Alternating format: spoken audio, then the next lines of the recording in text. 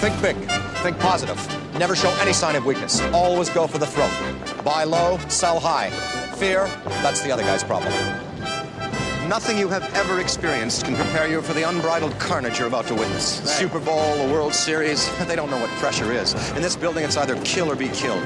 You make no friends in the pits and you take no prisoners. 1 minute, you're up $500,000 in soybeans, and the next, boom, your kids don't go to college and they've repossessed your Bentley. Are you with me?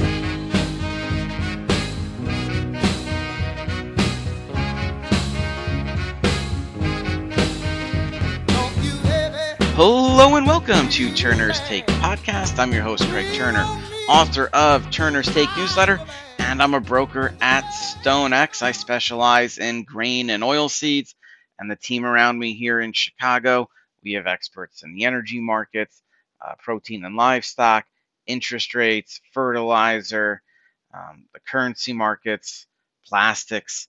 If you have any questions for me or what we do here at StoneX, my number is 312-706-7610, or you can reach me at craig.turner@stonex.com. All my contact information is in the show notes, and you can also visit us at www.turnerstake.com.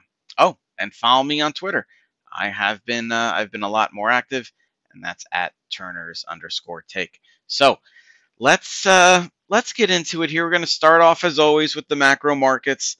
Number one, United States Federal Reserve basically came out and had their interest rates steady. So we're 5.25 to 5.5. That's the Fed overnight rate. So that kind of puts mortgage rates probably around 7.5, something like that.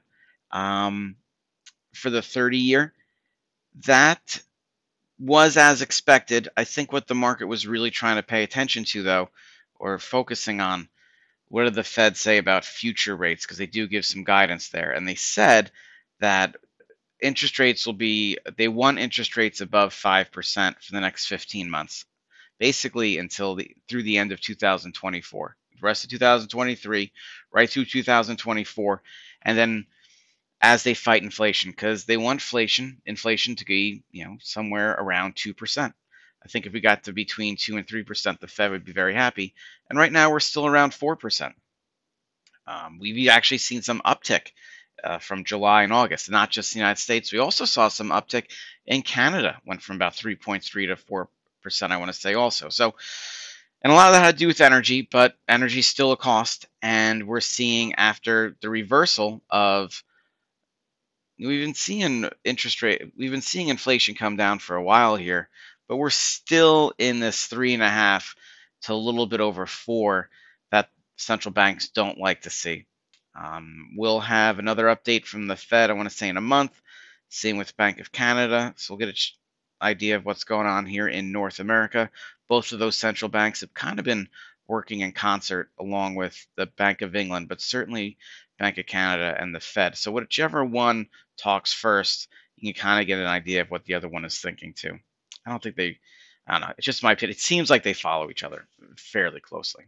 So that's where we are on the interest rates. The market didn't like it. Stocks sold off. Energy sold off a little bit, but crude rebounded pretty fast. The stock market definitely sold off. They didn't like the idea of having interest rates this high. It also rallied the dollar, and that is not great for exports here in the United States. So we saw the commodity markets come down also. Especially the ones that are listed in the U.S. So that is the Fed. They're not going to raise interest rates, it sounds like. If they do, it might be a quarter point. But what they want to do is they want to keep rates higher for longer. And just remember this one point. It's all about the real interest rate now. And the real interest rate is the Fed funds rate minus the rate of inflation. So if we're at 5.5 and inflation's at 3.5, then the real interest rate is at 2%. And I think the Fed likes that at the moment. Now, when inflation gets down to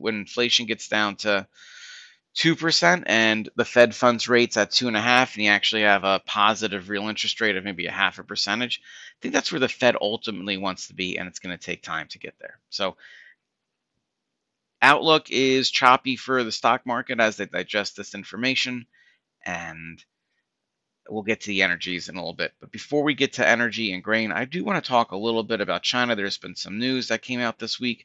I was tweeting about it too and put in the newsletter. The Fed, was it the U.S. Federal Reserve? I'm sorry, it's the Dallas Federal Reserve came out with a report, and each Federal Reserve tracks different things. And one of the things that the Dallas Federal Reserve tracks is trading partnerships with different countries. And they've been tracking the United States and they have a chart there showing that China had been the largest trading partner of the United States. And then since the tariff war, that started to reverse, and especially with COVID. And what has happened is now Mexico is the number one trading partner of the United States.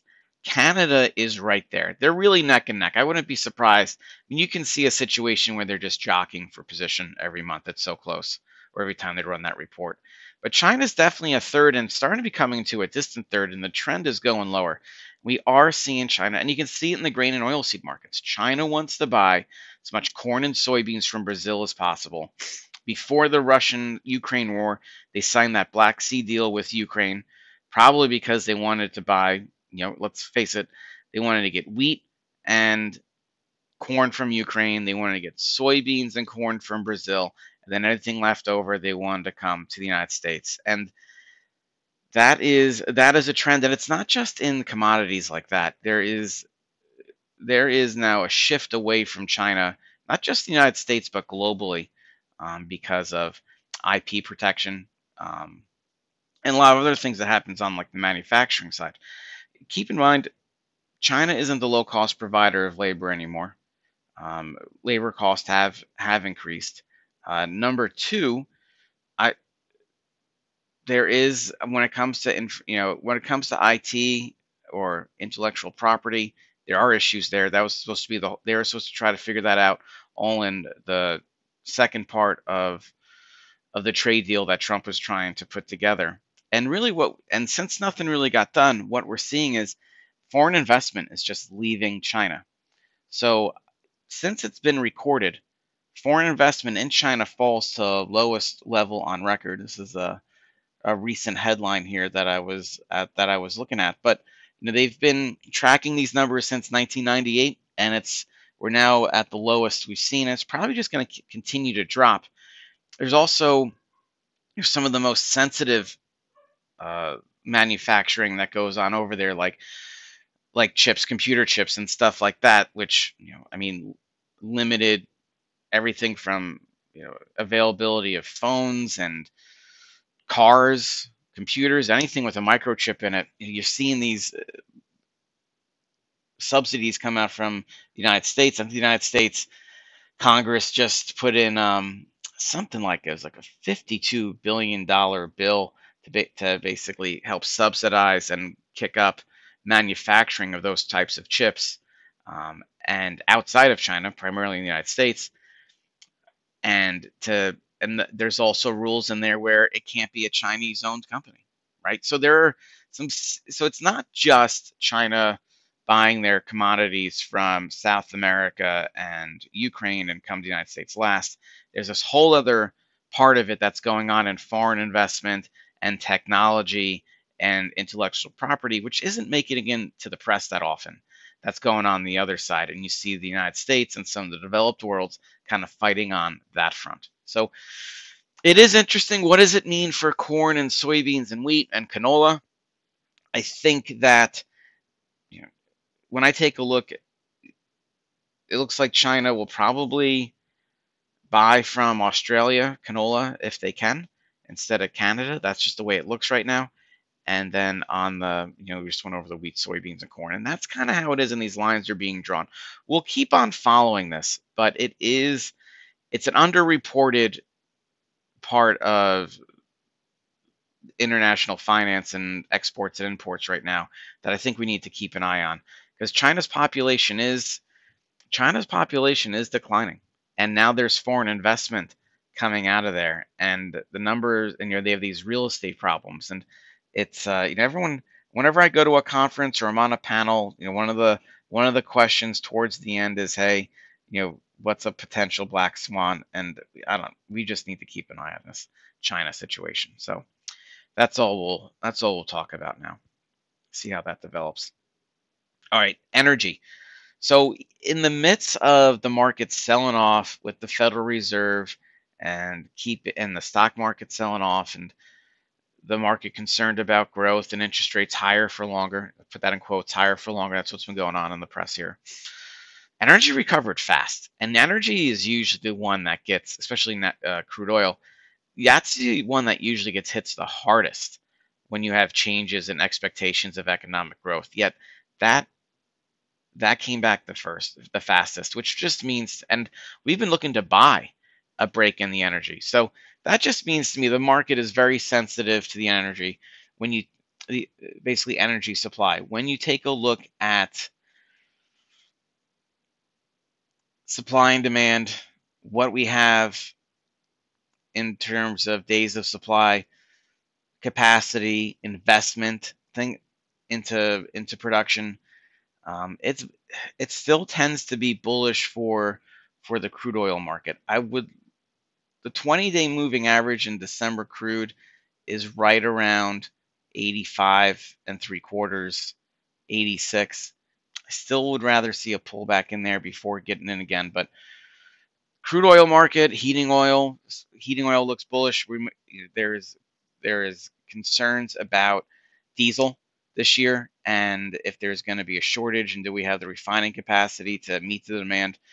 So all that, and we're already at high prices, so that needs to be watched too. I think that if we do get big pullbacks, though, from the spec side, it looks interesting, and also if you are a user of those commodities, you may have to be looking for coverage on any kind of like a 5% pullback or more. Finally, I want to go over just the energy market. So we're still bullish on the crude oil market. And I also like, and I've been writing about this, but there are option plays in June crude that I like. If you get the newsletter, you're a client, you want to go over it. There's some very interesting June 2024 crude oil plays that we should all talk about. All right, finally, corn, soybeans, wheat, canola. We are in the thick of harvest for soybeans and corn right now in the United States. The farmers for the soybeans they're all out there now. Corn is, we'll see how far we are in the next report, but there's been a lot of corn. There's been enough corn harvested to realize that there's no crop disaster out there. We'll see if the USDA lowers yields just a little bit. On the soybeans, everyone's just getting out now. Wouldn't be surprised if soybean yields are a little bit lower than what the USDA says. Somewhere between 49 and 50 wouldn't shock me, but we are seeing this from the I've said this last week and the week before. From the conversations I have with farmers, it's still the same. Gonna sell the soybeans, store the corn. You can't store everything. They do need to make some profits here. And I got to tell you, when you take a look at South America, we're gonna probably, I think CONAB came out recently and had corn acres lower. Which is interesting because in Brazil, farmland is actually expanding, right? Not like in the United States and Canada, where farmland is actually contracting. In Brazil, farmland actually increases. So to see a decrease in expected corn acres and also to see the probably the soybean acres increase, corn decrease, I think that there's a good reason to maybe store corn here if you're a U.S. farmer. Like, I get it. Like, you got the $13 soybeans. That's probably a pretty good price for new crop. If you get weather issues this year in South America, maybe when new crop becomes old crop, it can go to $14, $15 on either Chinese demand coming to the United States, plus if El Nino causes some issues. Like, I can see that. I also see a lower corn acres and then lower corn production out of South America. And with the price relationship here in the United States, you can see more soybean acres over corn next year. So there is, that's probably the right strategy. On paper, purely from an economist's point of view, you sell the beans, you hold the corn, and if you want to be bullish on beans this winter, we do something in the options market, futures and options market. So I like that. Same thing with canola. I think canola could get a bump here if South America has weather issues. There's no reason to think canola goes to 400 or 500 a ton on the board, or 11, 12, $13 a bushel. But the canola crop we're farther along in canola harvest to basically think, instead of 17.5 million metric tons, that's Canada's saying, we're probably closer to 18 or a little bit. And you're seeing that in the market. Also, the demand stinks right now for a lot of these commodities. Russia has just owned the wheat market. Australia has been a big player in canola. Brazil has been a massive player in corn and soybeans. So not a whole lot of demand has not been coming to North America. What will change eventually is Brazil, even though they had monster crops, they can't sell it forever, and they're probably getting close to exhausting their exports. Russia is keeping about a 270 per ton price minimum, which where Chicago soft red winter wheat is now isn't too far away from being competitive.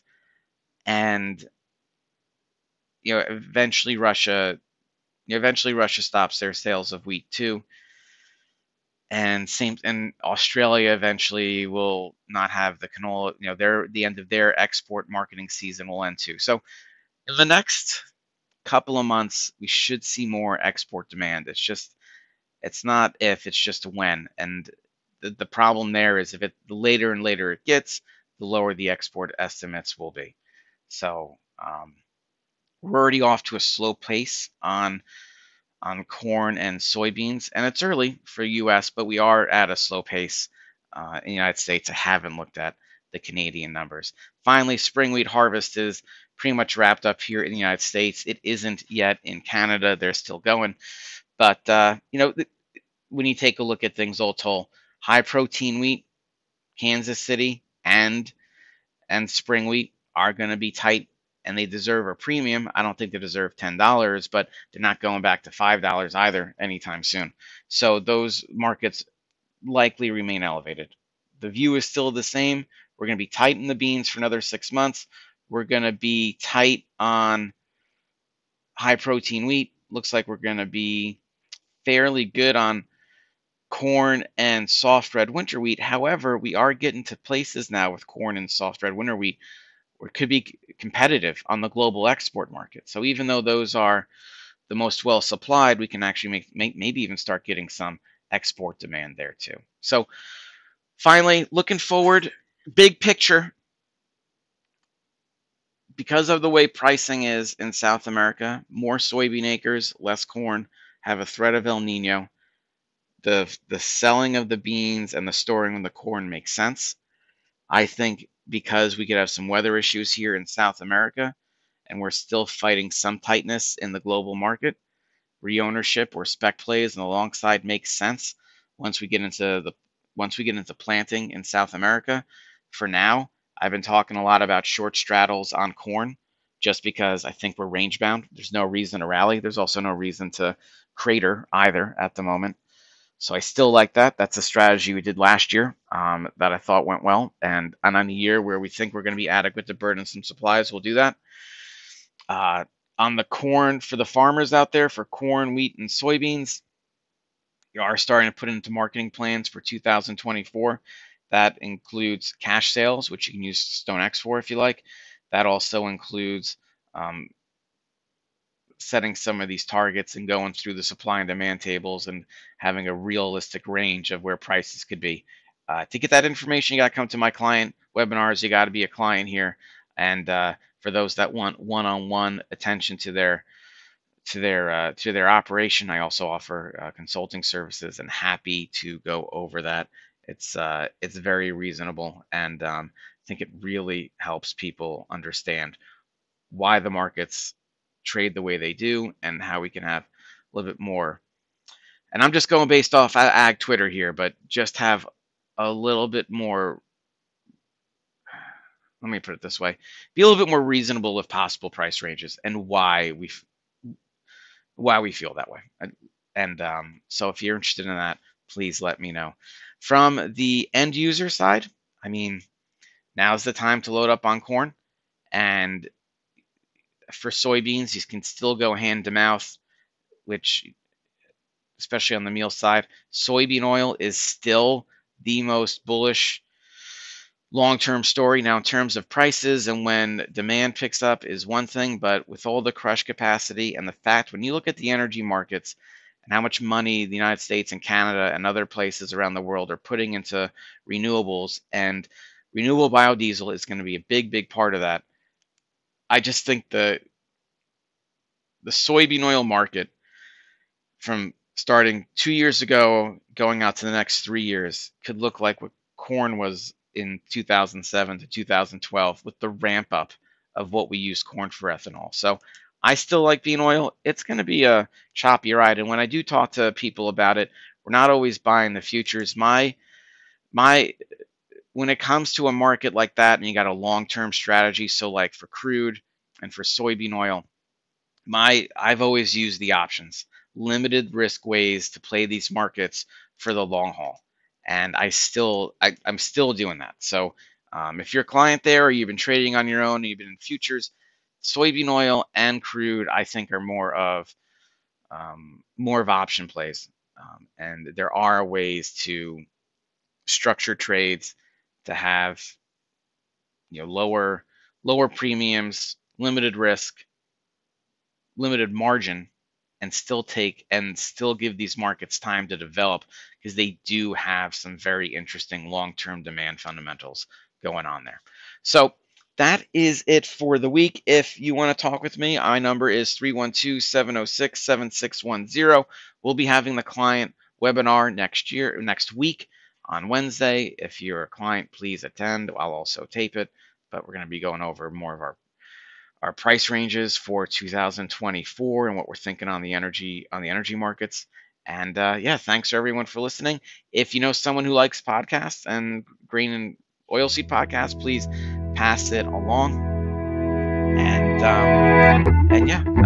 have a good weekend, everyone, and I'll talk to you soon. This material is conveyed as a solicitation for entering into a derivatives transaction. This material has been prepared by a Daniels Trading broker who provides research, market commentary, and trade recommendations as part of his or her solicitation for accounts and solicitation for trades. Daniels Trading, its principals, brokers, and employees may trade in derivatives for their own accounts or for the accounts of others. Due to various factors such as risk tolerance, margin requirements, trading objectives, short-term versus long-term strategies, technical versus fundamental market analysis, and other factors, such trading may result in the initiation or liquidation of positions that are different from or contrary to the opinions and recommendations contained therein. Past performance is not necessarily indicative of future performance. The risk of loss in trading futures contracts or commodity options can be substantial, and therefore investors should understand the risks involved in taking leveraged positions and must assume responsibility for the risks associated with such investments and for their results. You should carefully consider whether such trading is suitable for you in light of your circumstances and financial resources. You should read the risk disclosure accessed at www.danielstrading.com. Daniels Trading is not affiliated with, nor does it endorse any trading system, newsletter, or similar service. Daniels Trading does not guarantee or verify any performance claims made by such systems or services.